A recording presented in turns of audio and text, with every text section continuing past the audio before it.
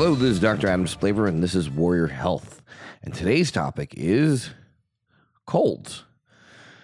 Yeah, today's topic actually was inspired by a personal experience. If you can see or hear, actually, that my voice is a little bit sultry today, it's because I've come down with a cold. And so many times do I have patients come to my office with symptoms similar to what I have, with a runny nose and a stuffy nose and a sore throat and a cough. And they ask for an antibiotic. And of course, as a doctor, we're trained nowadays to be very, very selective in terms of who we put on antibiotics and who we don't. And I'm going to get into why we do this and what the purpose of antibiotics are in a second. But we have to understand that colds are actually caused by viruses. Viruses are little tiny particles that invade our cells and actually convince them to start producing more and more viruses. And then those viruses get released into your system and they infect other cells. And the whole thing actually cascades. It actually snowballs to where you get this overwhelming shedding of virus. That is until the immune system kicks in and fights off the virus and makes you immune to this type of particle. And then you move on. So a virus is actually an infectious agent. It's an infectious particle that causes not only the cold, but causes other things. It can cause things like polio. It can cause measles and mumps and rubella. The flu is an example of a virus. HIV is a virus. Herpes is a virus. All these different viruses, hepatitis A, B, and C, as well as D, all come from viruses. All these viruses, these different particles can cause different types of diseases. Well, I have a little secret to tell you. Yep, I got a secret to tell you. So the cold is actually really nothing more than a response to these types of viruses. And when I say these types of viruses, there are hundreds of cold viruses that are running around the universe. There are a lot of different viruses that are running around the universe that will cause the same exact response in your body. Will cause you to have the sniffles and cause you to have the stuffy nose and the cough.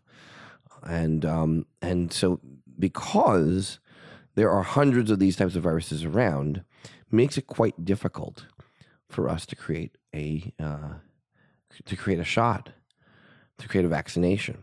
You see, we have viruses that we can actually create inoculations. We can create vaccinations for, such as measles, mumps, and rubella. You get the MMR when you're a kid.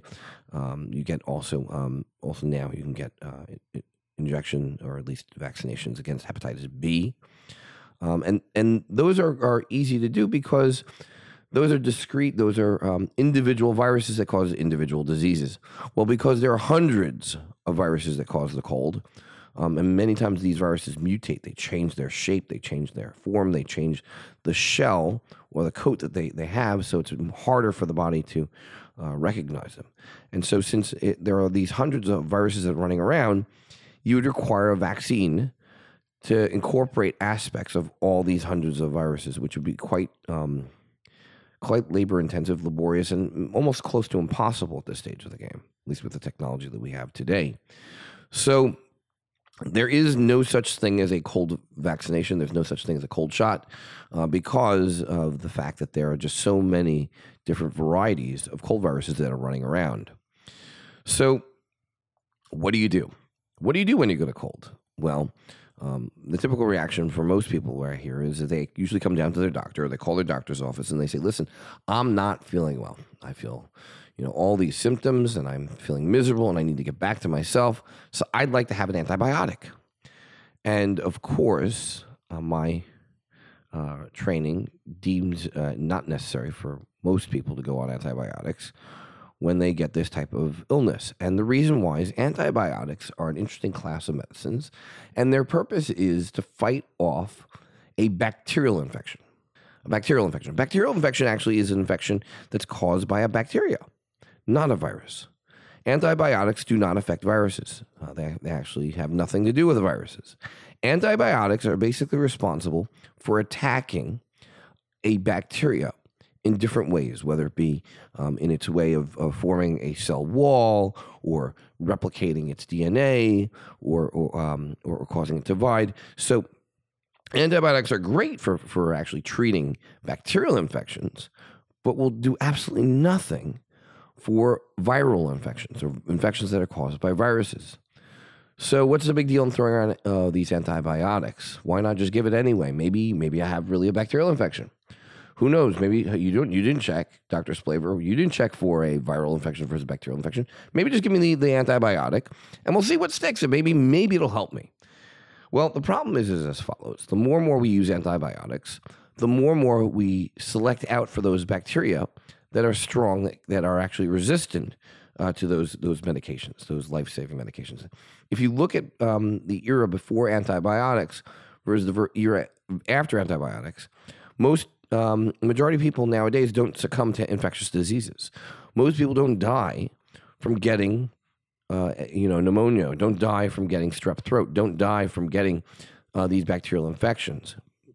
And the reason why is because we were able to basically quell or squash these types of infections and prevent you from getting really, really bad illnesses from them.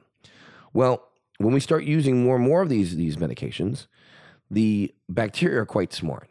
And those bacteria that survive from the onslaught of these medicines, these life-saving medicines, replicate. And when they replicate, you get more and more of them. And when you get more and more of them, it makes that bacteria even harder to fight off and almost impossible to fight off, especially if you get these super bacteria that are immune to the antibiotics that we are throwing at them. So it's extremely important for us doctors not to throw around antibiotics. It's not innocuous. It's not a small thing to give someone a prescription for a Z-Pak. It's not a small thing to give someone a prescription for amoxicillin. It's quite a big thing. Not to mention the fact that some of these medications, some of these antibiotics actually have their own list of side effects or problems that go along with them. I mean, certain antibiotics, like the Zithromax, they are great at attacking certain bacteria, but can also possibly cause certain rhythm disturbances in patients that are predisposed to them, or on other medicines that will increase the rhythm problem, prolonged QT interval, or prolonged QT. In that situation, patients can actually have sudden cardiac death. So, throwing these antibiotics is not necessarily a light thing, and needs the proper discretion, needs the proper insight of your medical professional, of your doctor. So that's really the idea of what we do for colds and what we don't do for colds. We don't have vaccines. We don't have antibiotics. We don't really even have any medications. We have a lot of things on the market that will actually attenuate, will reduce the symptoms that we have. We have those medicines that are nighttime sneezing, coughing, stuffy nose, so you can sleep medicines. You have anti-cough medicines, antitussives. You have antihistamines, which help not only with people who have allergies, but also help with colds. You have decongestants. You have things that dry you out. So there are medicines on the market, over-the-counter medications, that will actually reduce the symptoms that you get with a cold. And those symptoms obviously can be quite annoying, especially if you want to carry out your normal daily life. But the other thing that one can do, not only use these medications to help with the symptoms, but also just smart things like rest. I mean, that's a great prescription, rest. So many of us are so high-paced and so fast that we're running around and we forget to just take it easy. The other thing that we need to do is hydrate. Taking a lot of water so your body can flush out these viruses, flush out these disease-causing agents. And also the fact that when we do have illness, we actually sweat, we purge, we get rid of a lot more fluid than we're used to. So obviously rest and obviously using hydration. There's some evidence that the use of certain herbal supplements like aged garlic, which may have antiviral properties, as well as, believe it or not, elderberry. There's actually a product on the market using elderberry to help reduce symptomatology of colds. Not to mention, there are those that use an over-the-counter version of a zinc application in the nose or in a lozenge. There is some evidence that topical zinc may reduce the symptomatology of a cold. So using those things, and not to mention the fact that chicken soup always helps. Chicken soup, forget it. That is the shizao. That is always great when you're sick because it not only just tastes good, it possibly has some antiviral properties and make you feel better. So that's my overview on colds. I'm kind of hoping that I'll get over this sooner rather than later because I have so much I need to do.